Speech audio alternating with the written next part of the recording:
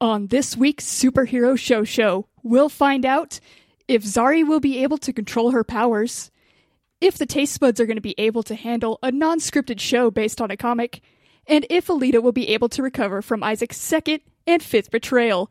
All that and more on the Superhero Show.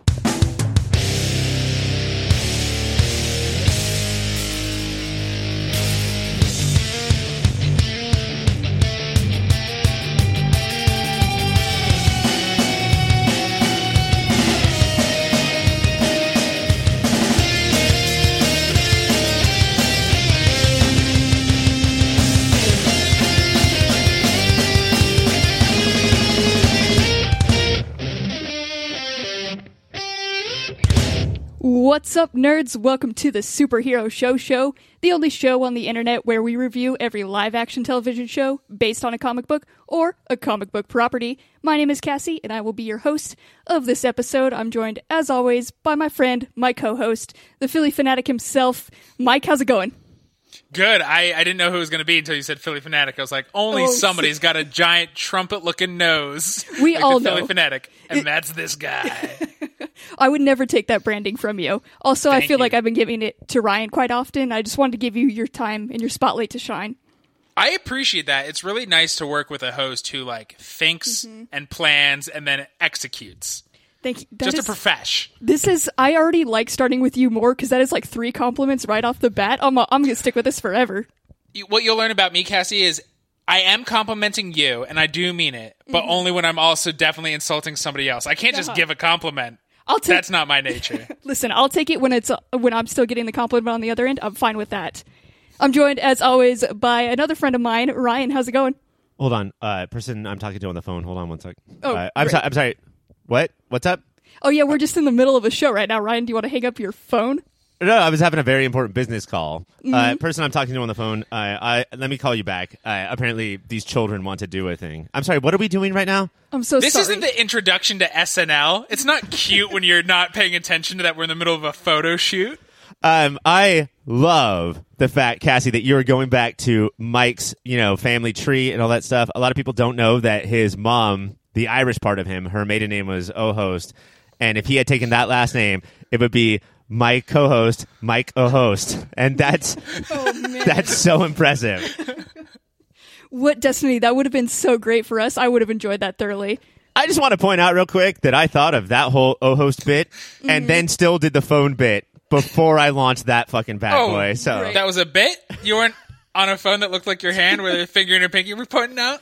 It was such a good bit. Cassie, you probably don't remember this, but Mike, do you remember when the movie Juno came out and everybody was all about these hamburger phones? Yes. Where is the phone that looks like a hand giving the hang loose, and we just hold that to our face? Amazing.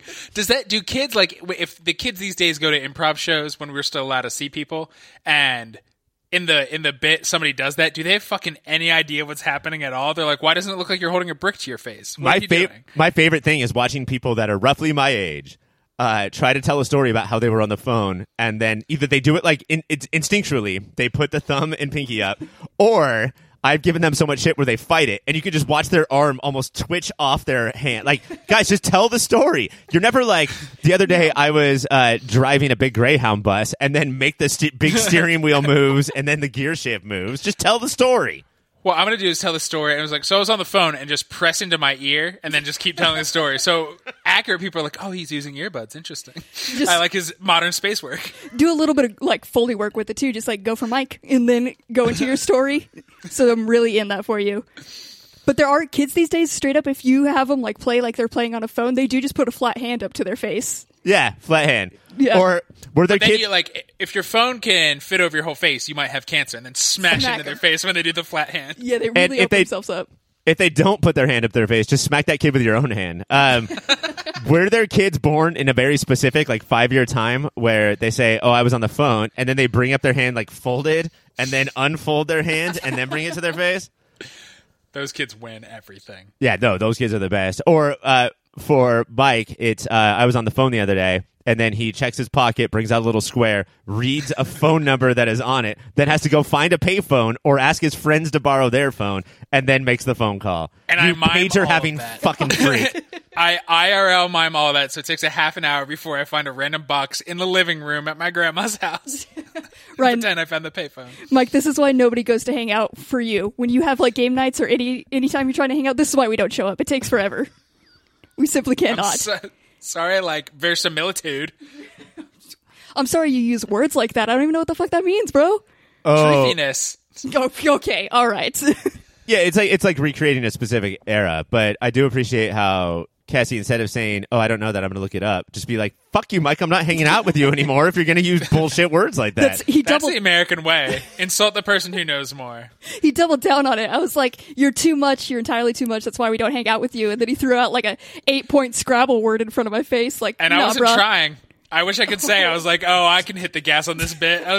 Do you think that makes you sound better? Oh, I wasn't even trying. I feel bad. Verisimilitude is one of those words like compartmentalize, where every time I'm about to say it, I'm like, "Oh, you're going to mix up so many of these syllables. Just bail. Just don't do it." Verisimilitantiparpies. You got to break down each syllable. That was me. I never progressed past that. Like in reading since past 3rd grade, I always got to like, if you give me a new sentence, I'm breaking down it word by word, clapping. We like edit out the claps in all these, but you guys don't know. I'm breaking them down. Do you know how hard that is for producer Dave to edit out every clap between every word that you say? I say leave it in sometimes so it looks like you're making a very specific point. No, guys, here's what I'm saying. Yeah, it's very hard to tell the difference between somebody who is emphatic or very stupid. I'm practicing for my stomp group, actually. So okay. Thank you guys. Yeah. So you, like, we're worried about all these references, but you know what the fuck stomp is? Of course I know what stomp is. She's danced with some trash can lids on her toes before. Honestly, you guys, I had to do a stomp play in the 3rd grade, and I fucking killed it, y'all. It was unreal. We had little glow shirts and everything. Cassie, I hate to embarrass you right now, but we did find that footage. Let's go to the tape. You guys, it's unbelievable. It's too much. I'm actually saving it for America's Next Top Model for some reason. The way that you said it, the way that you emphasize those words makes it sound like somebody who's very good at like spinning a dreidel. I don't know what that means. Look at how those hands spin that dreidel. I'm America's top model, and then you can just like spin anything like a motherfucker. I feel like we've breezed by this. I really want to know what a stomp play is. Are there arcs? Are there characters? Oh, yeah, there was fucking arcs, okay? At the beginning, I couldn't do a drum roll. By the end, the sickest drum rolls. What more character development do you need? When Stomp came out, I got it confused with Rent, because they both got famous at the same time. So as far as I know, when you get AIDS, you're just covered in trash cans, and then you make as much noise as possible. I love trash. And it's probably all how you got AIDS. Raccoons in this round. This is going down a great path, you guys, and I'm so sorry I got to shut it down and stop it right here. But for our main event tonight, we are going to be talking about Legends of Tomorrow. But before that, a quick stop to the bullpen. All right, you guys, we are here for the bullpen. And the bullpen, we've watched another show this week, but this week, you guys, it was a kids' TV show. So I'm going to switch it over to Ryan and let him explain how we ended up here.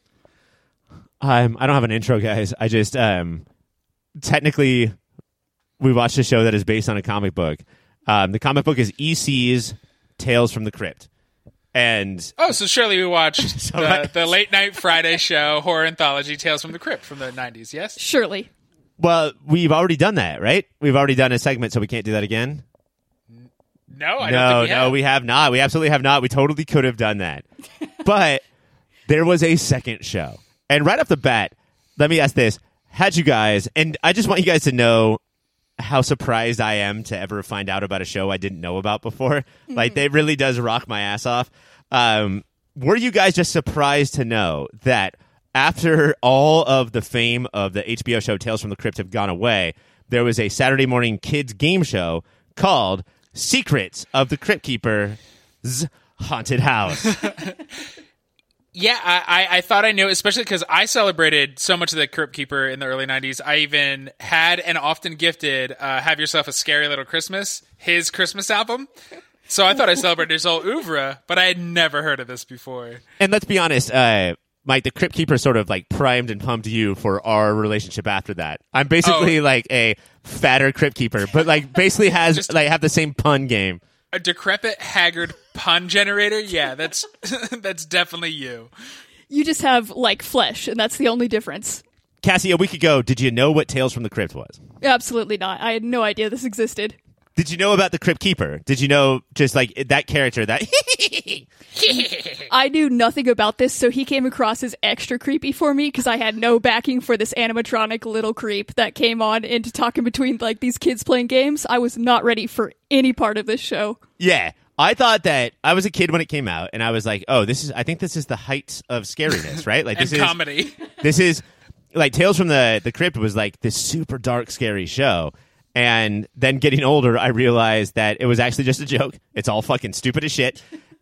But I didn't know the level. I didn't know everyone else realized that it was so stupid that they would create a children's game show out of it. It's like they saw that Legend of the Hidden Temple was doing very well. They're like, but what if there was like a pervy old mummy who hosted it? That's why I was so confused. Legends was so good. And then I checked the dates. I was like, this was the same, like around the same time as that? How could this compete? Legends had games that made sense and a host that moved things along and kids that had charisma. And this has all of the opposite of all of that. Well, there's one thing that stands out in this game show right off the bat, which is they mention Universal Studios a bunch of times. And so instead of, and I think it's Florida, so instead of having like actor kids in LA in an LA studio who know how to be on camera, they're pulling in tourists from all across the country to be like, hey, come in here real quick and film this. And they're probably not friends beforehand, because at first I thought they are were. not. But then when they're like, come on, Johnny, you can do it. I was like, have you never been enthusiastic about anything, you fucking Devin? You can tell they're not friends because, guys, we're not great at giving high fives, but these kids, one of them will say to the other, hey, I'm going to give you a high five. And the other one will be like, what? And we have to stand there and watch it. I stood up and watched the show. Well, yeah, you can't just sit down and watch it. You have to like throw your arms up like you're a dad watching a football game that's going to make him hit his kids later. These kids at times feel like they've never dealt with people, and other times feel like the producers started handing them lines. Yeah, because there's some of them like, I know the Crypt Keeper is like the pinnacle of comedy, but some of them are like cracking jokes. Like there's one where there's like a kid in the cage, and he's being lowered into lava, actual, very realistic-looking lava, and the host is like, how are you doing? And he's like, I'm just hanging out. Literally. That one, I felt so called out by that one because he doesn't hit it on the first one like he was still trying to form it. He was like, I'm just hanging, and then the camera cuts over and he starts trying to host again, and you just hear the kid in the background, hanging out, I'm hanging out. I felt so called out in that moment. Did you guys hear me? I am hanging out. So... The host situation's odd because we have the Crypt Keeper, who's also the antagonist, but is hosting the show. But then we have a guy who looks like if Tim Robinson from I Think You Should Leave making fun of the 90s. So his name is Steve Saunders, which is very close to Steve Sanders, Ian Ziering's character from Beverly Hills 90210, and also close to Summer Sanders, who hosted all of these shows back in the day. I think Tim Robinson is a good description because it's like if somebody told Tim Robinson to act like how people are always telling me how to act. And so we have this host that is just basically this noise. Hey! And it became a person. Like Hang with that's me. what we have to watch. He's What like, is this host, guys, bringing to the show? Just real MTV vibes, and that's about it. Like the host, everything he says is just like these like outro lines, and it's just really enthusiastic. Like, and I can say for him, he doesn't ever really dunk on the kids, and I'm proud of him for being able to do that because Not like the Crypt Keeper. Yo, yeah. At one point, one of the fatter kids eats shit, like trips up the stairs, and it cuts the Crypt Keeper, and he's like, "Have a nice trip." You fatty. Was that a kid a hog? Would that be too much? These are the hogs versus the sloths. And doing research, they wanted to always name the teams of animals that made people scared. But the one we watched, it was not the vermin versus the drooling tigers. It was the hogs and the sloths. The spiders and the snakes? Like, the hogs and the sloths. Are you kidding me? I've never met a single person afraid of a sloth, but apparently... Somebody hates slow-moving things. Yeah, it's one of the 7 deadly sins, so... I want to get to the events, guys, and by that, I don't mean discuss. I mean, I want to stage them all and pit you two against each other through all of them. But we start off with Fireball Alley, which is we're on one of those classic Indiana Jones-looking bridges that is always about to give way, and it's always like one machete cut from the villain away from like swinging down. And then like there's like a void underneath them, which is probably computer generated, as much computer generated as the skull, who fires the balls and talks shit on them, but then also gives them trivia. It's just slapped down to the end of the game. I'm like, okay, that, and then there's trivia, which makes no sense. There's no rhythm or like clear plot driven arcs in this show. It's just bullshit slapped together. Did you think that the trivia was at least good for kids, or was it too hard or too easy? No, I thought it was good for kids. One, that let you know how 90s it was. It was like a big floating skull saying, because it's like, how do these things fit together? George, Kramer, Elaine, and then the skull went, no, man. And you could see what kid had friends and what kid was like me, because one kid instantly was like, it's Seinfeld. Another kid was like, what? Oh, is it? There was like I felt like that first round had good questions, but that like, what was it, the third round where they like had to like climb the rope? There was the one question of like how many weeks are in a year, and that kid knew 52 weeks. Like, no fucking kid knows that. That's a payroll question. I don't know these kids that they found were like, oh, 52. There's no way in no universe would he know that. Cassie. Yeah. Did you learn by watching this show that there are 52 weeks in a year? Yeah, I did, yeah. And who are these other characters? You could have had the Crypt Keeper's head be floating, but suddenly we have to get to know separate kinds of floating skulls because they looked different and they had different personalities. All right, let's talk about the floating skull, because if it wasn't like late 90s, early 2000s enough for you, this is a skull who is a smartass. Everyone has to have a little bit of sarcasm, knows all about Seinfeld, and then every once in a while, for no reason, his eyes will pop out and he'll stick his like tongue out and he'll be like, ah, Budweiser. I'm impressed by the CGI because one, that CGI skull could still shoot real fireballs that knock things down. Yeah. That the kids could stop, and that they tried, man. They really tried to put real people and CGI together, and that's impressive. Yeah. Okay. So let's cut to the swamp from hell, where kids had to cross this like spinning log with bags of skulls. So far I've mentioned like 4 scary things right there. Everyone's freaking out. And this one kid was going slow as shit. The first kid, I was like, just get across. How hard is this? And then the second kid went slower and fell off immediately into the lava. And then we see a little tiny like GeoCities website level of explosion of lava that comes out of the ground. I loved it. It was so sad from the first game that the sloths were obviously far better than the hogs at everything. Yeah. And then they just crushed them. It was like 62-10, and it's like, don't air this. This is so cruel to these kids. I'm glad we found the episode that was just a complete murder. And when they got murdered with that spelling round, that thing was unreal with how dumb those kids were at spelling, you guys. All right. So what Cassie is talking about, and this is the one that freaked me out the most because of my specific proclivities, but they have to spell these words of animals. And by the way, 1 letter is missing per animal. It's not like how do you spell platypus and then it just gives you nothing. It says MON space EY. And as they were doing this, the walls started coming in on them, which I do like that added pressure. One team fucking nailed it. The other team, god damn, like some of the letters were upside down. It was llama and it was LL blank MA and they put a third L. Like, oh, I think it's just all L's.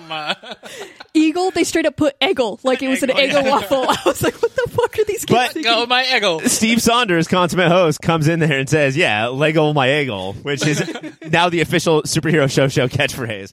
It's either Lego my Eggle, or I do think we should steal their sign off is don't go away mad. Just go away, which is how their show ends. That's how we're going to end every interview that we have with every celebrity. Just go away and then rest in peace. Like, I'm so mad at how good that sign-off was. I don't know where you guys were at the 20-minute mark or the 15-minute mark. I was sort of enjoying myself. I was sort of thrown back to all of those like daytime Nickelodeon shows. But then we get to the end, and it's called Skullduggery.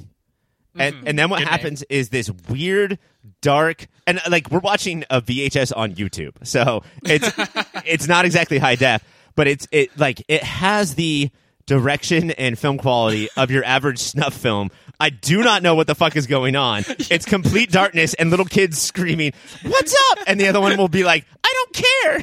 It was rough. The way it's shot and lit was so. I thought two like bumbling things were chasing two of the kids. It was just the other team slower behind them, but I thought it was monsters part of the show. You cannot tell what's going on. There was one part where you can see what's going on, and that's when the kid trips on the ladder at the very end, and that's the only part that was well lit. Like, they knew no kid could pass this without tripping, so that's the one spot they put lights in that whole thing. But when the Crypt Keeper was like, I prefer not tripping, but he prefers the ladder. Classic Crypt Keeper right there. Right there. All I really wanted was to, one, bear witness to this thing that I cannot believe exists. I still don't believe it exists. But the other thing I wanted was to have that feeling that I got watching mostly Nick Arcade. I was a little old for Legends of the Hidden Temple. I wasted my childhood by not being on this show. Did you guys ever, at any point... Oh, I would have crushed these kids. Yeah, that's all I could think about. Or like Toys R Us, or like the supermarket sweeps through Toys R Us. Like, I didn't have a good childhood because I never got to participate. Did you guys feel bitterness and melancholy watching this, wishing and hoping that you would be on this show? The closest thing I had was I went to Universal Studios California, which, even though it's like the original is less cool than Orlando, got tired all day and then fell asleep in my pasta at dinner, and there was an award show next to me, so I missed seeing like Madonna and Steve McQueen and whoever the fuck else was there because I was fully asleep in my spaghetti sauce. Oh, man. What award was both Stevie McHugh and Madonna up for at the same time? Who knows? The Universal Awards. Mike, how does it feel to have peaked that night? No, you can never go past. I've known it for a long time. It feels embarrassing sharing that that's the night I peaked as a 6-year-old. The thing that your family told us, but we have never told you, is that you were the third nominee. And you won, but you couldn't get your award because you were asleep in pasta. Because I was drowning in marinara and nobody stopped me. What good parents who left you were like, oh, he can't breathe in that sauce. I'm going to let him go. Cassie, I don't care about this show anymore. Why don't you just tell me about your best Universal Studios Hollywood or Florida memory? I wish I had any of them. What the fuck? You've never been? And you think you can do a podcast about television? We're going. When all of this is over, the three of us are spending the day, not with other friends, not with the significant others. The three of us are going to Universal. It's going to be great. Shut up, wives. It's Superhero Show Universal Studios time. And they all listen, so they're going to know what that means. Yeah. Mm-hmm. If you promise to fall asleep in pasta by the end of it, I'm so in. That's going to be the best day of my life. That's up to you. Tucker me out, man. All right, you got it. What Mike doesn't know is that he always promises to not fall asleep in pasta. And yet, every time he hangs out, it's face the pasta right away. I'm Italian, baby. Go backwards, Mike. Fall asleep backwards into the back of your chair, not face forward into your little shapes of like pasta-shaped Donkey Kong and Back to the Future DeLoreans. It's such a pillow, though. I do have to ask this because I don't know what we're going to do for next episode. Do you guys want to, our next podcast, are you guys ready to watch a second episode of Secrets of the Crypt Keeper's Haunted House? I think because Cassie has never heard of at all Crypt Keeper, we have to watch the Tales. We should do Tales from the Crypt. But also, I'm always down to dunk on kids. You guys know this. If we want to do a double, I'm fine with that. Cassie, do you like horror movies? Do you scare easily? I do scare pretty easily. Is it spooky? And do you like puns? Do you scare easily? You know I don't like puns. How are we friends? Are you? I don't know about that. Before Cassie answers that question, I'm going to go to a break, and then when we come back, Cassie retakes over control of the show. This week on Legends of Tomorrow, Sarah's recouping from her fight with one of the Fates, leaving Ava in charge of the ship. Meanwhile, Constantine and Zari are trapped in 1910 boarding house with a whole horde of Encores coming to kill them, and Mick, Ava, and Gary go to hell. Taste Buds, I ask you this. Is Astra truly joining the Legends, and is that bunk or not? Has the show set itself up that literally anyone can join the team? It is not bunk. Thank you for asking, Cassie. A ridiculous question. It is not bunk, and who has set this up before? Who is responsible for this protocol of you fight someone for a long time, and then you're like, you know what, never mind, you're on the team now.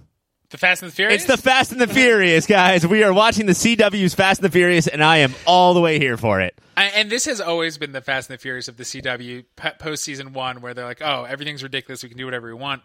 But I think what also, like, nobody cares about any of the characters who are on the ship. Like, the main character, Sarah, I don't think is a blip in the comics. So for them to be like, we are so loosely, tenuously tied to being a comic book makes them be able to do whatever the fuck they want, which everybody else does seem like tied to, well, this is lore, we should do this. But, like, I mean, there are rules to this, and there's one, tongue-in-cheek be funny, and then also know how to be funny. A lot of times that first one is a goal, but they don't know how to do the second one. If you are as funny as Legends of Tomorrow has shown itself to be, then I don't care. Do whatever you want. I mean, Constantine looks at what's her name? Atuma? Astra at the end of the episode when she's revealed to be on the team, and he's like, "What? No, wait, fine, I don't care." And we see that all in that shot. What I love is they introduce a character who's big-ish, is C tier, especially she's been in a movie of the DC. We meet Enchantress, and you'd be like, that's who would join them, a real character. And they're like, no, Astra, who I think is only a dead little girl in the comics, she's on the team now. Fuck you. We do what we want. Legends out. And this is, you're speaking of Cara Delevingne? Yeah. Brows McGee? The Brows. Or as she's called on the streets, Brows McGee. The Martin Scorsese of young hot models. Yeah, so we get the TV version of her, both in ancient Egypt and in modern times as an old Maggie Smith lookalike. Okay, so yeah, let's start there. They go back to this house that is basically Clue, right? Like, we're going to go to Constantine's house and have a Clue. All of the characters are various encores. And I would like to spend a couple minutes talking about who our encores would be. You know, like if we were going to pick our 6 favorite from the past characters. And then we have this old lady who's running around saying, B&Bs have rules, and you follow the rules. Here's what time dinner is, and you do not want to know what happens if you're late. But really, if you're going to be the type of person to watch a Legends of Tomorrow episode twice, and I have yet to meet that person, you would see that she is constantly hinting towards how she can't solve the case for them. She can just constantly nod at how to solve the case. They, like, walked in the door, and she gave them exactly what they needed, and she was like, so are you checking in now? And I was like, what is happening? But see, I do love that about Legends, because typically in every other show, that's just bad character work, where, like, everything is a Chekhov's gun, and if any character says anything, like most Law and Orders, this person is going to be the culprit. But in this, they're like, yeah, that's the case, but fully on purpose. She was there telling you guys the entire time, here is what we do. But because that's not the point of the episode. The point of the episode is watch Zari and Constantine run around in 1910s, fight Jack the Ripper, Bonnie and Clyde, Brutus, and a pirate to try to hunt this ring. Yeah, Blackbeard. Black Caesar. Black Caesar. Yeah. So the guy who killed Caesar and Black Caesar. Yeah. I do like that Brutus got really like, oh no, like he got embarrassed. Brutus was also the holder of, there was the money shot of this episode was when we go around the table with all the encores and we see that their weapons all their guns glow green because of time bullets or whatever. And then we get hell weapons. Yeah, they're hell I'm sorry, I didn't mean to shit talk. They're hell weapons. And then we get to Brutus, and I was so ready for like a gun that shoots out a bunch of knives that like where you can blame all your friends that they stabbed you too. But no, he just has that simple green glowing knife. That's it. They knew that what they had to stick to. They really played up all the Caesar jokes, and I was there for it. Like, that's exactly what I expected. As soon as Caesar was on there, I was like, I need multiple Caesar jokes. And they did not disappoint. Do you guys buy... So in this, it starts off John and Zari 2.0 hate each other, which makes sense. Like, they're the two. Like, he's a smelly alcoholic. She is useless in his eyes. Although, right at that point, are they hating each other in just the right way where you sort of see where things are coming, Mike? Right, and then they end up liking each other. Do you buy that track? And do you like this might be the first ever we're going to get a Legends of Tomorrow love triangle, because Zari is also like, well, Nate likes a different version of me. I guess I like Nate. I don't think that counts as a triangle. I don't think that if two sides of the triangle connect and the other side is weird and over there, then that's not 3 sides of a triangle. Well, yeah, because like new Zari is a completely different person than who Nate was with, so it's only physical, right? He's only physically into her because she's not the same personality. Yeah, no. So he's being a creep. He's being a creep. It's like, essentially that whole situation is like the same vibe that you have like when your good friend is dating a new guy that you don't really like. It's the same way that she is acting towards him, where you just kind of tolerate him and you're nice enough, and then that is all. Where she's like, oh, I see that you want to be friends. Cool. And only friends. It's more about like sort of like controlling how hard you roll your eyes than anything else. Like, I'm not going to send hearts floating around my head, but I won't like barf every time you speak. Going back to Nate, though, real quick, I think that Nate is, as a character, a friend of men and not really a lover of women. And I think that like he's such a great friend. But I also realized in this episode, I never put it together, that him and Charlie have a conversation where he had fucked Charlie 1.0, and now Charlie 2.0 is here.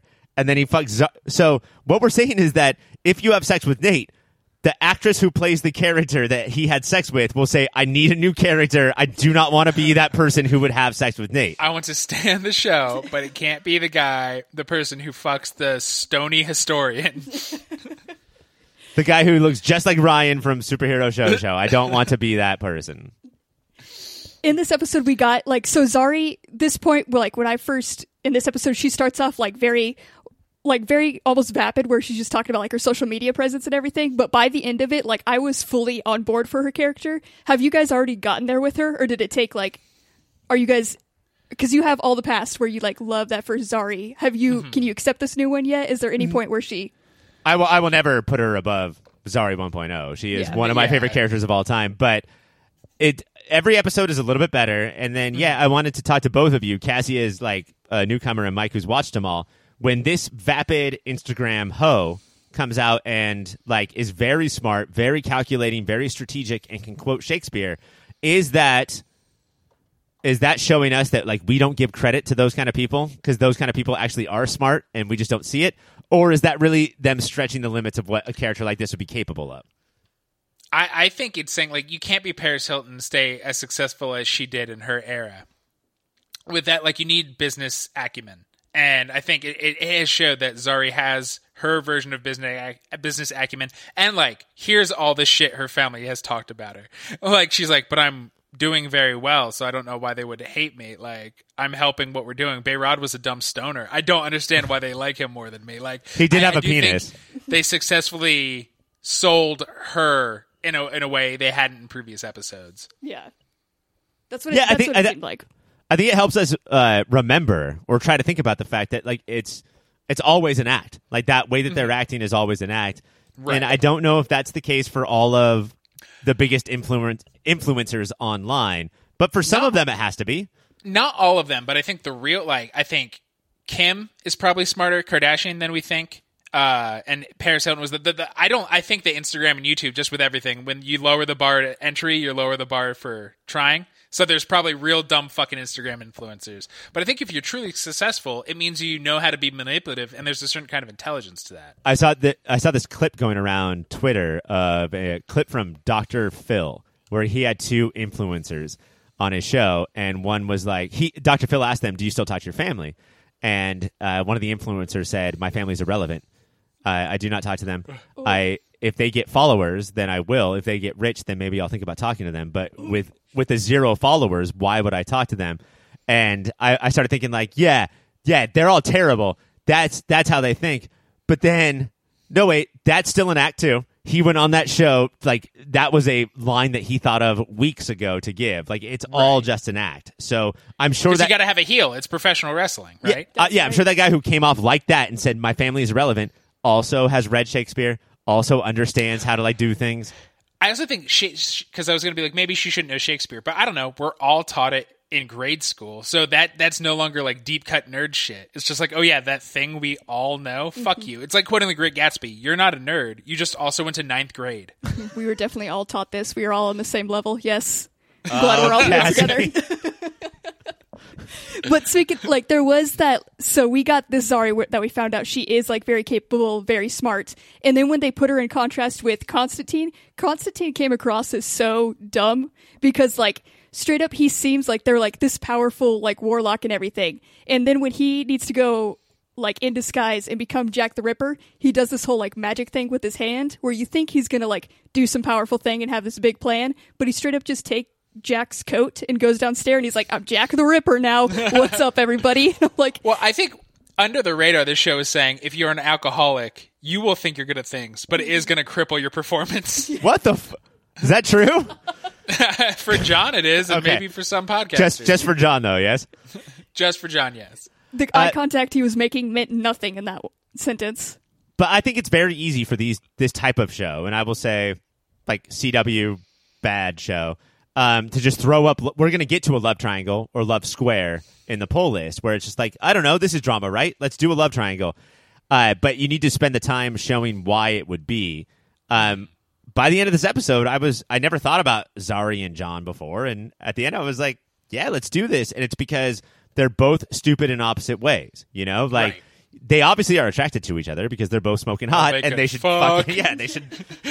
they should, I don't mean to be rude, but they should boink as fast as possible. Keep that Cleopatra wig. Again, not to be rude. But yeah, like, they both misjudge and understand each other, and that's why it's going to work. I have seen TV shows before. So you guys are on board for this relationship. Are you guys on board? How do you feel about, is Ava joining the team? Are you on board for that? Or not? Astra, sorry. Yeah, I mean, their names are very similar. I think maybe she'll be for, like, the next few episodes. I don't think she's going to be permanently on the Wave Rider, like, next season. Mm-hmm. You think are you excited about these couple episodes with her as a part of it, or just like... Yeah, anybody who makes John uncomfortable... I think that's a good way. I mean, that's the thing, is that, like, John is sort of a Tony Soprano / Archie Bunker type, where, like, when he is at peace, he's boring. Mm-hmm. And, like, what we need to do is we need to see him always uncomfortable, always lashing out, always making stupid decisions because he's not in control. And just the simple act of Astra sitting on the ship and saying nothing is going to make him do insane, crazy things. And everyone's right, like, everyone has the same goal. There is the thing where, like, maybe a couple characters are going to leave, so now we bring Astra on. Legends always does that stuff. But the other thing, too, is that she is capable of bad stuff. So is everyone else. Mick Rory is on the ship. It's just that once everybody on the ship has the same goal, then we're fine. Then we can move forward, Yeah. But Mick, now he's got a kid, and he's got to make it to a soccer game, so we're rooting for that guy. Love that guy.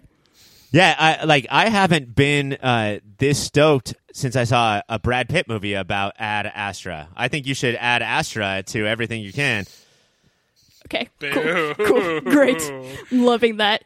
So, like, Legends has a high bar for me because the first episode that I saw was the seminal freaking Bebo episode where we found out he was our prophet. I know. I had to go into the absolute best episode of TV that ever existed. And so this episode has literally no Bebo. It's got no Bebo, and it seemed pretty calm compared to all of that. I want to know, how did it seem for you guys? Did it seem to stack up with where you want Legends? I would say that no. Like, this has been sort of a rough season, and I don't know if they've found their footing yet. And this had the weird sort of feeling, Mike, I don't know if you can agree with this, but, like, having things come to a conclusion, but also feel like a place-setting episode where, like, we didn't get the hangouts and the comedy that I'm used to, but also there weren't the big moments that I thought. I don't know if this is a quarantine thing, or maybe we haven't hit the quarantine episodes yet, but I feel like that they're still trying to figure out who the next team is going to be. Right. I think sidelining Sarah is always going to be a weird move. And, like, she now has Tennant's powers. I know we haven't seen that movie yet. It's not in theaters yet, but it's going to be a big reference. She can see future echoes of what's going to happen. Sarah Lance is in the Christopher Nolan movie Tenet? She's going to be, maybe. Wait, they haven't But she shot definitely it yet? has that power. Yeah, they haven't shot her parts yet. But it's coming out on time no matter what. July. Check it out. But sidelining her, you're removing a lot of glue and having everybody on these very separate, different missions. They don't have, I think from here on out, we're fighting these two fates. We're all together. Let's go. We're either fighting a fate or getting Mick to the soccer game on time. No matter what, we have that goal. It's crazy because we're sidelining Sarah, I think, for different reasons. Like, she is directing now and she's in other CW shows. And then they just said to Brandon Routh, no, thank you. And so he had to leave for literally, he was like... Yeah, that was crazy. No, I'll stay. And they were like, yeah, no. Nah. And that really does affect a show where so much of it is rapport of the characters, Like, if you like a show, if you're into the show called Friends, and then 3 of them are just different friends all of a sudden, like, it is weird. It does affect it. Yeah. Real quick, how do you guys... So Zari was revealed that she can now use powers. She has powers, and I'm assuming from that little bracelet thing she wears. And those powers are just like wind powers. Is this... Are we... Yeah.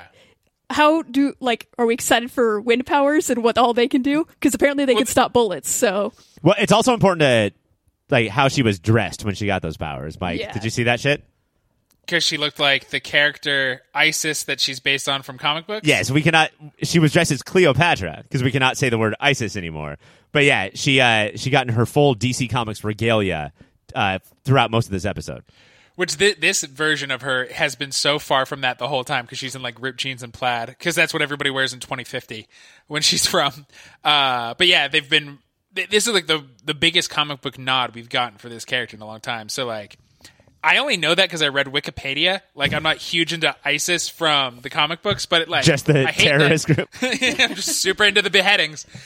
But the nerd in me was like, oh, that's cool. So, I mean, Legends still has some things. It's still very Legends. It's got stuff going for it. If you want to watch it, it is on Tuesdays on the CW. That is all the time we have to talk about it. Coming up next, a stop at the Caspin. All right, everyone.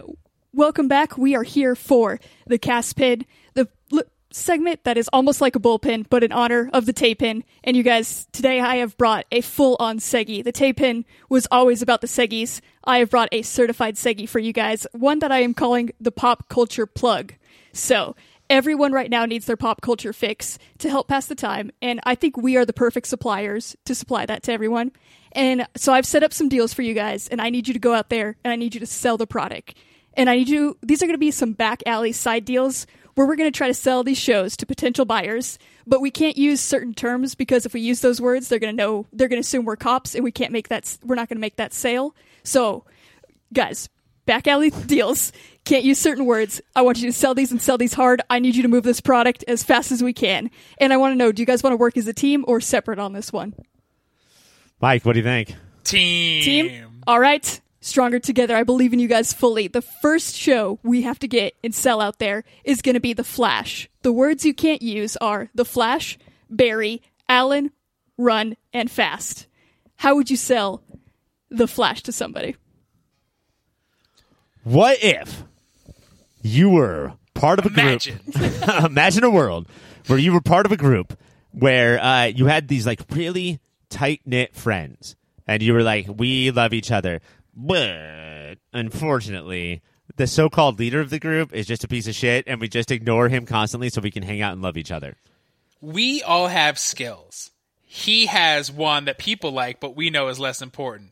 But we're there. We're the support squad. It's just, Mike, how many hangouts do we have where like, hey, Mike, do you want to make brownies? And you're like, yes, I do. And then I'm like, Cassie is bad at brownies and pisses in every brownie tray. And you're like, let's not tell her. And then we try to have a text feed without her. But I will go to text you, and then Cassie will pop into that text feed somehow and be like, what, are you making brownies? I'm there. You know the public loves me. Should I be here?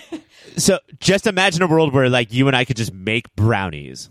Wait, if we could make brownies, young Jay Garrick, speedsters. I didn't use the words, but I used synonyms.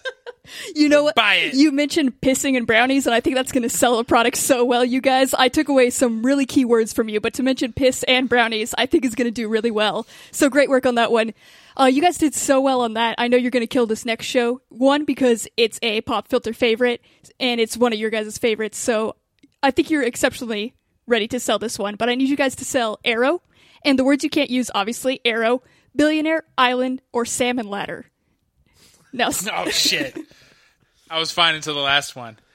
Okay. You're looking for a show to watch, right? I'm looking for a show to watch. You like drama. Mm-hmm. You like crime. Love it. You like penance and learning from your past mistakes. Mm-hmm. I love we penance. got a show for you. Bring all the sins in. Yeah, so basically what I want to do then, if like people are just like, where's my penance at? You know, like I'm watching the Tiger King, I'm watching The Office, but how come the Tiger King is never in his office? This is what we have for you. What if we had this person in that was like in control of a huge group of animals? And let me just say that humans are animals. Lots of people are saying that. But he is in his underground office saying, hey, you need some penance. Are we not allowed to say bunker? Can we say bunker? You can say bunker. Let's say bunker. We're like, he's in a bunker. Imagine a bunker. It's very militaristic and futuristic and people like that. It's Robin Hood plus Batman plus a fish swimming up river till it gets killer looking abs. Plus Casey Jones. Plus Casey Jones. Let's get some Casey Jones in there. And I'm not talking about at the bat. I'm talking about with the bat, Yeah. with somebody with the side, with somebody with the bow staff. Yeah, it's somebody fighting alongside a bunch of green teammates, whether that be their skin or their clothes. Imagine a circus performer taking himself very seriously. And for some reason, the rest of the world does too. Imagine seeing one circus performer one time not saying like it's a living while he flicks a cigarette out, chugs a bucket full of cotton candy, and then just dives off a ledge. But what if he thought it was an art? Imagine a circus performer being pretty talented, but then you find out he was Elon Musk when he was younger and still doesn't learn any lessons other than keep on muskin', just in a new, different way. Imagine a person so handsome that you walked up to him and you were like, "Sir, kiss? Sir, kiss." And you pointed out your cheek so he could give you a little kissy. Imagine a person so handsome that their beard never grows too short nor too long. It's always the perfect length that you just want to rub your cheek against it while he penetrates you. And if you ever see that beard too long, give him a little weird look, because what he'll do is he'll squint really hard and the exact appropriate amount of beard hair will fall off and then it will go back to perfect. Imagine a man so talented he could kill anybody with one single 9mm gun, but instead he decides to use just above caveman tools for everything because he wants to make life a little harder for himself and a little easier for all his villains. Imagine a man who is so cool and so awesome and has so many friends that he's like, Roy Parker? Nah. And then just tells him to leave and get the fuck out of here. You guys, that one sold off. We have no more arrow in supply. Everybody's snatching up all the arrow. You mentioned penetration. You went in depth. There was I can't keep arrow on the shelves. So next one, it's going to be a bit of a... I have a feeling, Cassie, sorry, real quick. Yeah. I have a feeling that when we do this next time, one of the words, no matter what the show will be, is penetration. Please don't say penetration. That's just a general rule for the show now, you guys. I got a memo from the board right here and now. Don't say penetration. Was it a fax? Yeah. You got a fax? Came in fast. That is our fax machine. It needs a little bit of work. Nobody mentioned it. It's a WD-40. Yeah, WD-40. But our next show, I know if anybody could sell it, it's you guys. It's another pop filter favorite. You guys got to sell Katie Keene. The words you can't use are Katie, Josie, Jorge, Ginger, or New York. All right, imagine this fucking bitch that is so awful. Her name is Pepper and she sucks. The Big Apple. Everybody wants to go there, but you're going to fail. What if you lived in a fantasy world where no matter how bad you were, you never failed? What if all of, like, you think that everybody is awful for a different reason, but what if everybody was awful for the same reason and that person's name was Pepper and she runs up to you immediately and she's like, "I'm Pepper!" And then she flies away with her pterodactyl wings because she's a piece of shit. You know how most food needs more salt and never more pepper? The shows like that could use way less pepper. You know how every conversation is fine because you're having it and then your eyes aren't crying? Pepper spray. Now she's all over the place and you wish you were dead. You know how the best kind of shows, each friend brings a different talent. Maybe you're a great actor and singer. Maybe you're great at fashion. What if you also had a dud friend? What if Friends had Gunther, one of the main cast? Pepper. Yeah. What if somebody noticed, and nobody ever notices, but what if somebody noticed that, oh, I am clearly, I should not be in this group because I am way too short and stupid to be here, and then just lashes out like crazy. Pepper. What if on 90210 everybody looked around and pointed out that Steve, was that his name who dated Andrea? Steve Sanders, yes. Steve Sanders was 50 years older than the rest of the friends. All right, Watch this show. did you guys get it all out of your system? Was that therapeutic for you guys? She sucks. Well, you guys, you did a terrible job at selling that one. Nobody bought it. What? I bought it all myself because I love it that much.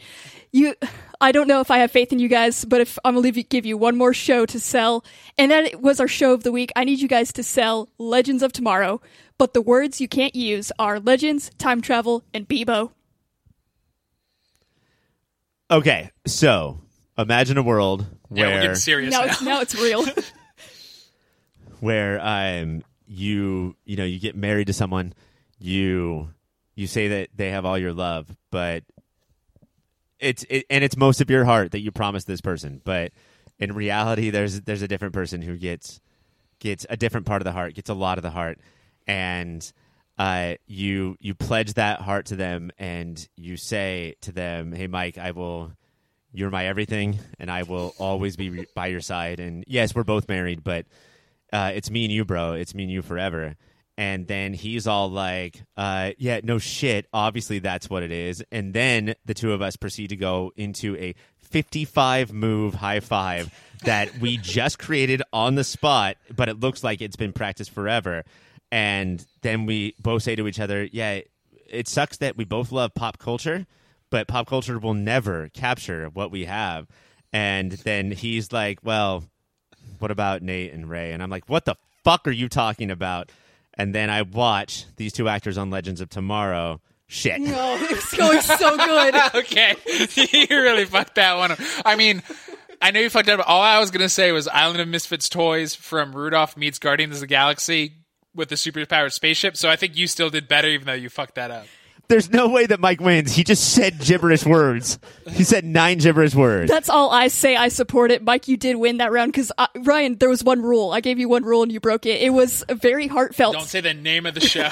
But also, you just compared it to your guys' relationship, and I don't know if that's a selling point for everyone. So I still have... I started to tear up. It was very special for you two, and I'm glad I got to witness this moment. But I don't know if everybody wanted that moment. So Oh, no one did. That is how the world talks about Legends Tomorrow, so it tracks. Superhero Show has 2 listeners, my wife and Mike's wife, and they are furious right now. Yeah, it's just so they can get mad. Well, you guys, we still got a fair amount of that product. Maybe you could sell it next week. That is it for the cast pin. Next up, we're going on to the pull list, where we talk about every other show we watched this week. We're here for the pull list. Our very first show starting it off is Katie Keene. On this week's Katie Keene, our girl is feeling crushed after not getting accepted into fashion school, but that all turns around after she successfully helps Guy create a stunning look for their client attending the Met Gala. Yeah, that's right, it's called the Met Gala. Meanwhile, Jorge is taking some time to work on himself, Josie and the Pussycats perform at the gala, and Pepper's ex exposes her secrets to Alex, leaving us to wait to see the ramifications till next week. So, taste friends, I ask you this. Do you think the show is going to get rid of the secretive and lying side of Pepper in its first season? Hell no. That's all she has. Without that, what is she? She's nobody. Glasses and hair? Is that enough to be a personality? Because let me know right now. I will get that. Just glasses and hair? Glasses and hair. For those who don't know, who've never seen Cassie, she has perfect eyesight and is completely bald. So glasses and hair would be a huge change. That would freak me out every week. Mm-hmm. I think it's going to be a really good look for me, and I'm excited. Thank you guys for figuring that out for me. I know you guys don't care about Pepper's arc, so that's fine. We can continue on. Or art. Wait, hold on. Before you go, I read something this week. Riverdale, for season 5, is thinking about jumping ahead 5 years. So it and Katie Keene are in the same timeline. Oh, yeah, that is... Ryan, thank you for bringing that up. I do have to apologize to you. You were right. Katie Keene is in the feature. It is 5 years, so this is your victory lap that you get now. Oh, wait, did I say that? I think I did. Oh, it was Mike. Mike, this is your victory lap now. I'm sorry about that. I was just confused why a 16-year-old Josie just went like, fuck it, I'm living in New York with adults. I just assumed that was New York, baby. She left the show. She left Riverdale saying, I'm going to New York. So did she take the Oregon Trail to New York? Why did it take so long? I'm very excited for the TV show just about her dysentery? Fighting vampires on her way. Fighting dysentery and vampires. Well, you can't watch all of that on Katie Keene. It's not there, but you can watch Pepper. It is on Thursdays on the CW. Our next show of the week is Batwoman. In this week's episode of Batwoman, Kate encounters a new challenge when an old enemy resurfaces. Taste buds, I ask you this. Which of the enemies from your past is most likely to resurface and try to ruin your life? I've been waiting for the day that one of my old chemistry teacher shows up. Thank you for this platform. What is his name? Oh, can I really dox him right now? Do it. It was Mr. Mormon, and I'm waiting for the day to catch him in the street.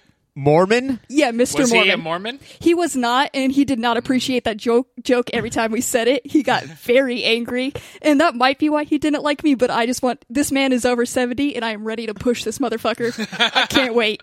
20%, Cassie. Only 20% of a shove. At least 50, just because of everything he did. At least 50 for this guy.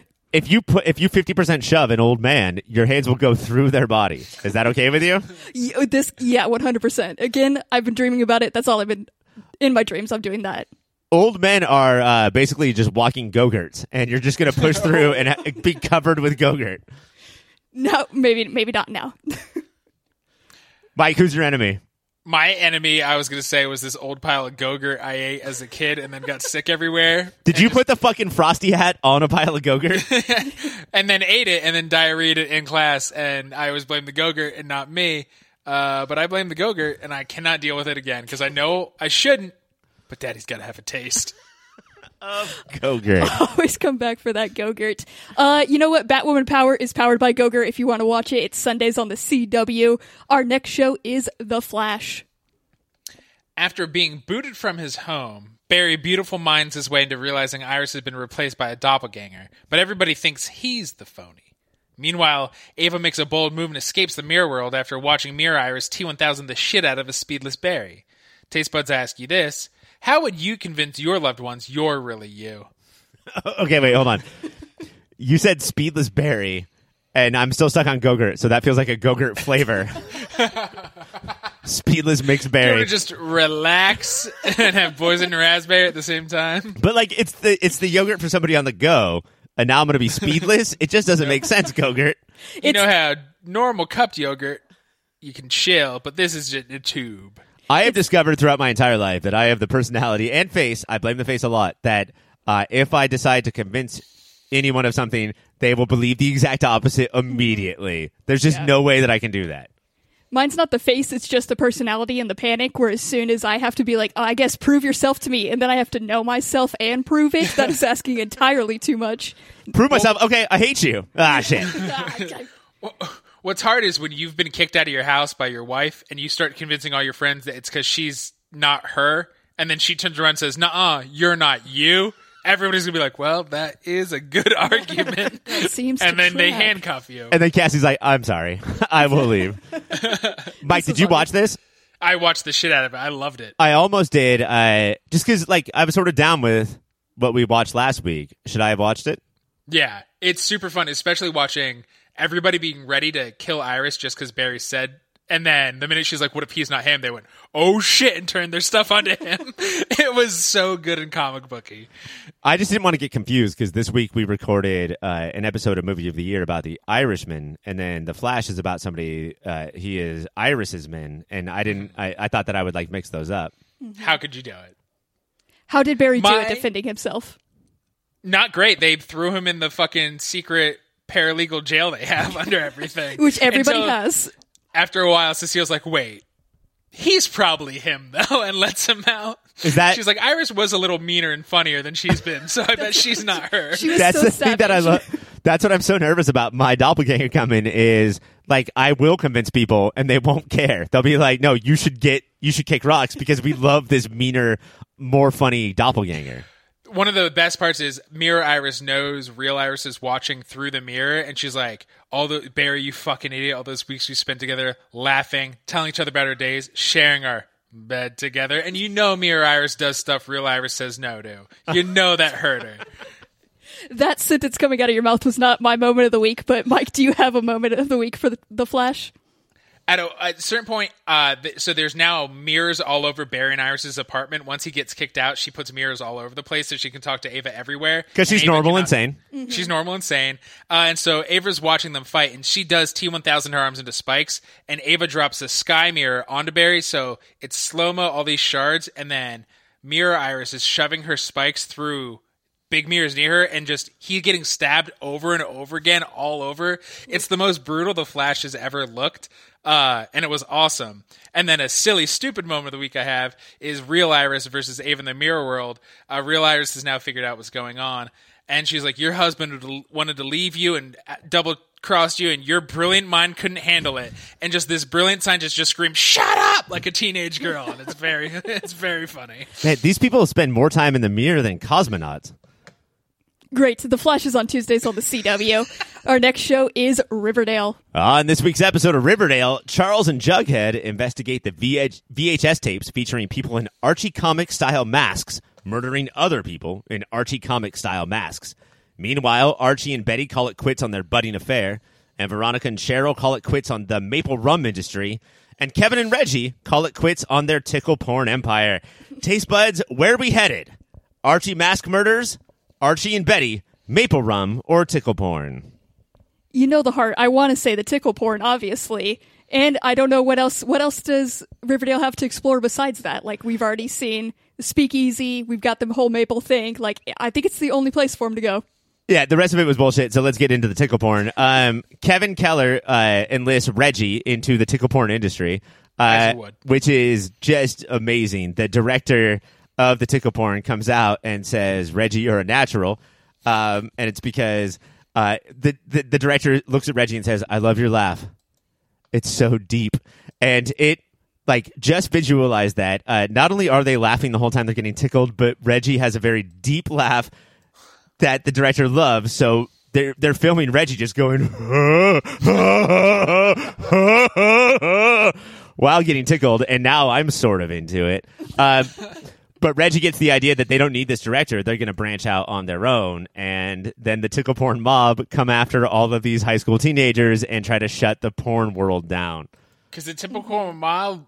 Because the tickle porn mob loves that one director so much. Don't they just want more tickle porn? Shouldn't they be happy? No, he does not like competition. And also, if you give somebody their start, everything is a pyramid scheme. So if you give somebody their start, you always have to pay it up the pyramid. Kevin and Reggie thought that they could just start out on their own, keeping all of their previous Tickle Cam fans. And the tickle porn mob had an issue with that. There's also not just a tickle porn mob, but a very separate, different Maple Rum mob. That's the Malloys. What? The Malloys are inbred hillbillies wearing nothing but overalls who chase the Veronica's family down because the Malloys run the maple rum industry in Riverdale. What? Yeah. This is the biggest little town in the world. For real. How is there a mob for every single thing you want to get into? Like, this is how I want to run my life. Mobs are terrible at multitasking, so, like, you have to pick a focus. Yeah. You know? And just dig down into your one niche. Just in case you guys are fucking thinking this is a joke, ha ha ha, Maple Rum, 2 murders. There are 2 different murders over Maple Rum in this episode. Just in this ep. Just in this one, yeah. Wow. Should next week we all find Maple Rum and have some on the show? Yeah, I'll make my own and send it to you guys. Don't even worry, I got this for you. What about those other plots? I feel like those other plots were moving. They did seem like some big things. Do you want to touch on those real briefly, Ryan? Yeah, Betty and Archie are trying to figure out what to do because they want to fuck so bad, and I get it. I want them. I want to watch it. But Cheryl comes in, of all people, to Betty and says, hey, you know, like, you're in love with the idea of Archie. You're in love with the fact that, like, you met him when you guys were both 9. There's nothing there. Stop. Have you talked to him? And then Betty is like, oh, shit, you're right. And then Betty and Archie then meet after that, and Archie starts playing a song that he wrote for Betty. And Betty's like, stop it now! And she wants to end the affair, but also always end Archie singing as fast as you possibly can. Oh, you have to. So the singing definitely wasn't your moment of the week, but do you have a moment of the week? When they start convincing all the Bulldogs, like the football team, that they're going to get into tickle porn, one of the characters says, and I quote, these tickle videos will help pay for our community college educations. And it's hard to argue with. Community college is not expensive, but if you have a poor family, tickle porn will help you pay for your community college education. To highlight what a tragedy we've been watching. Also, I don't want to judge anybody who is into tickle porn as a star or as a watcher, but I will say, like, you can just say, help me pay for college. Community college education, like, that is unnecessary in the sentence. You got to be truthful. You got to let them know what they're getting into. That is a magical show. If that didn't sell you to watch it, I don't know what will. It is on Wednesdays on the CW. Our last and final show of the week is Vagrant Queen. On this week's episode of Vagrant Queen, the gang makes it to their Tatooine, not yours, to find out that Hoth... Wait, is his name Hoth? Hath? Who's Hoth? Hath is like the trainer. Right hand of the princess. Oh, yeah. They're on Tatooine and his name is Hoth. Yep. Okay. They love Star Wars. Find out that Hoth, hand of the princess, was full of shit and knew Alita's mom wasn't on that Saiyan planet. Meanwhile, Isaac made a deal with Lazaro behind Alita's back, thinking that she would be so stoked to be hanging out with her mom, she wouldn't notice. Both dudes are told to kick rocks from the group, just before a whole wall of rocks are kicked onto Hoth, killing him. Taste buds, I ask you this. Hoth wasn't out of the group for long before they accepted him back just before he died. How long will Isaac be kicked out? Half an episode? Yeah, like, this is not going to last very long? It is. He's betrayed her several times, and they laugh about it already. So I think she's upset that she got triple betrayed by different people at every angle. She'll get over it, especially because they fucking trimmed the cast. So they need Isaac to stay around.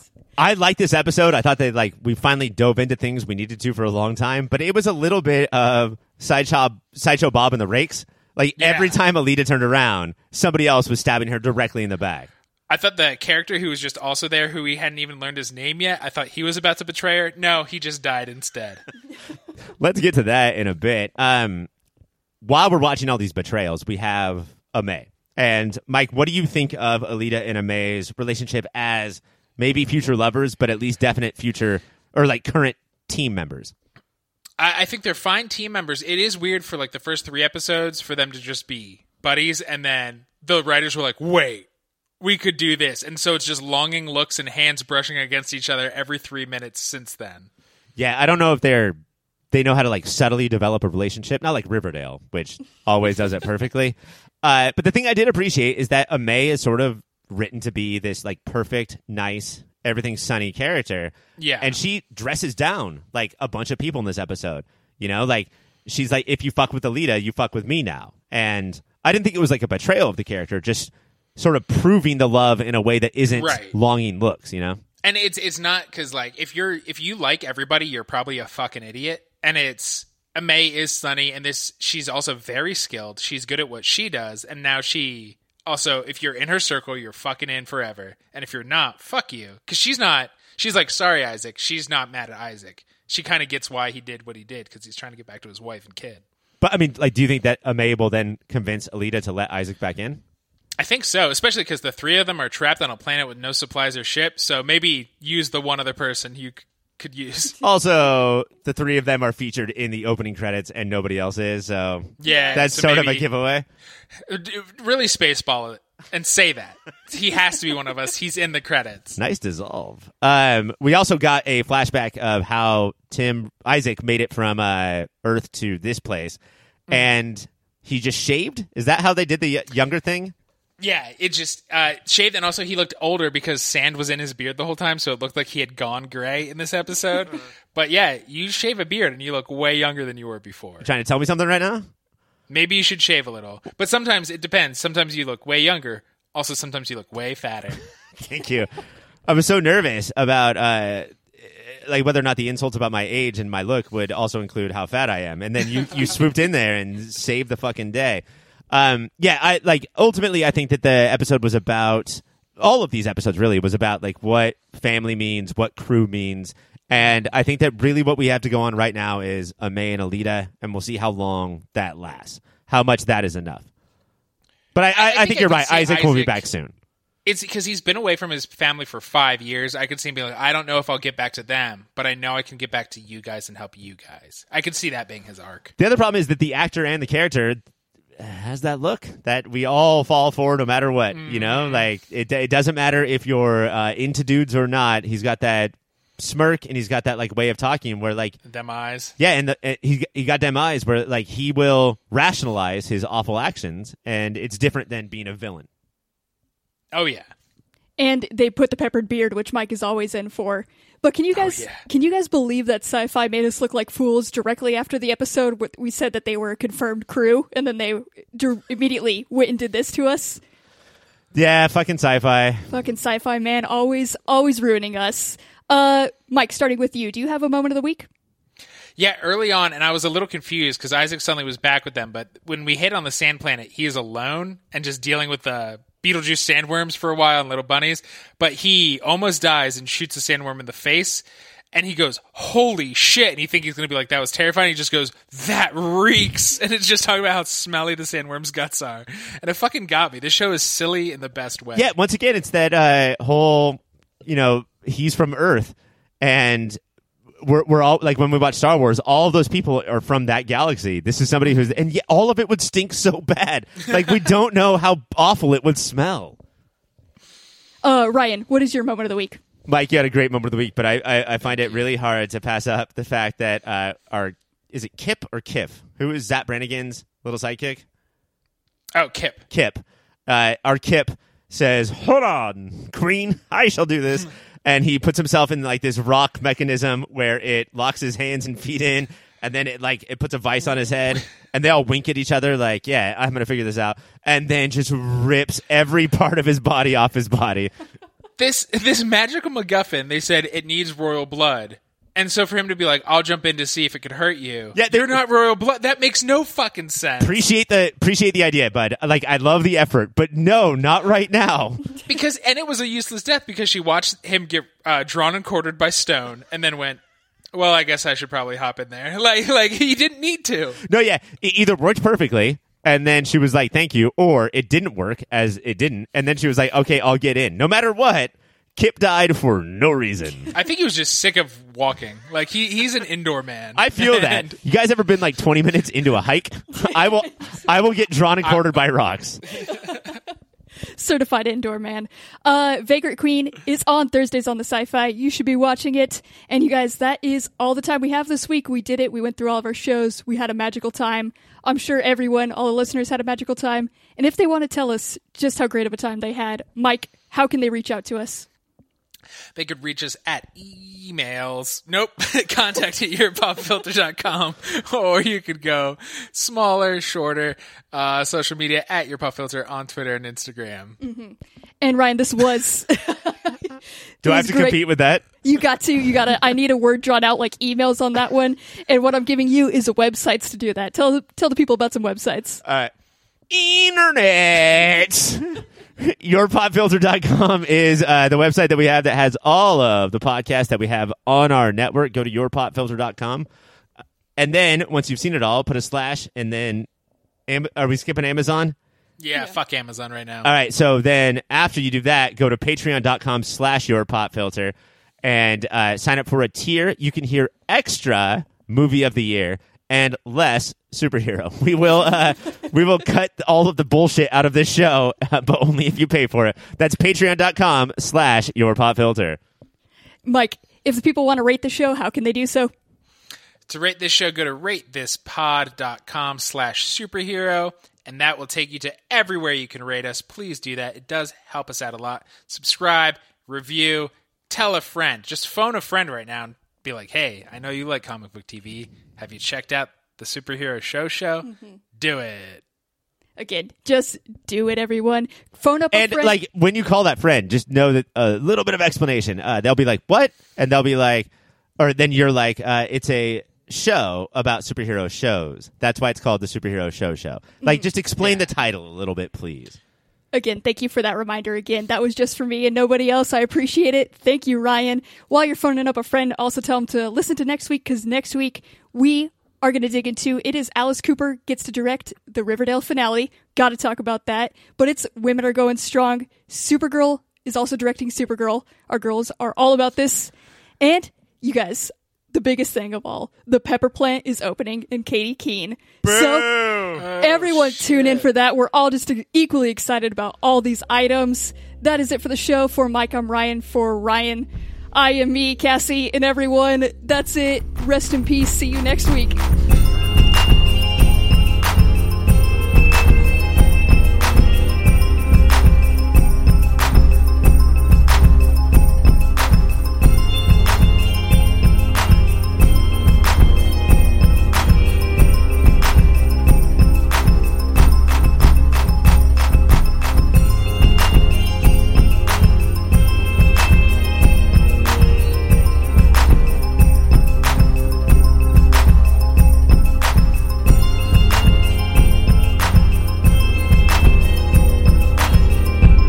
This week on Legends of Tomorrow, Sari's recouping from her fight.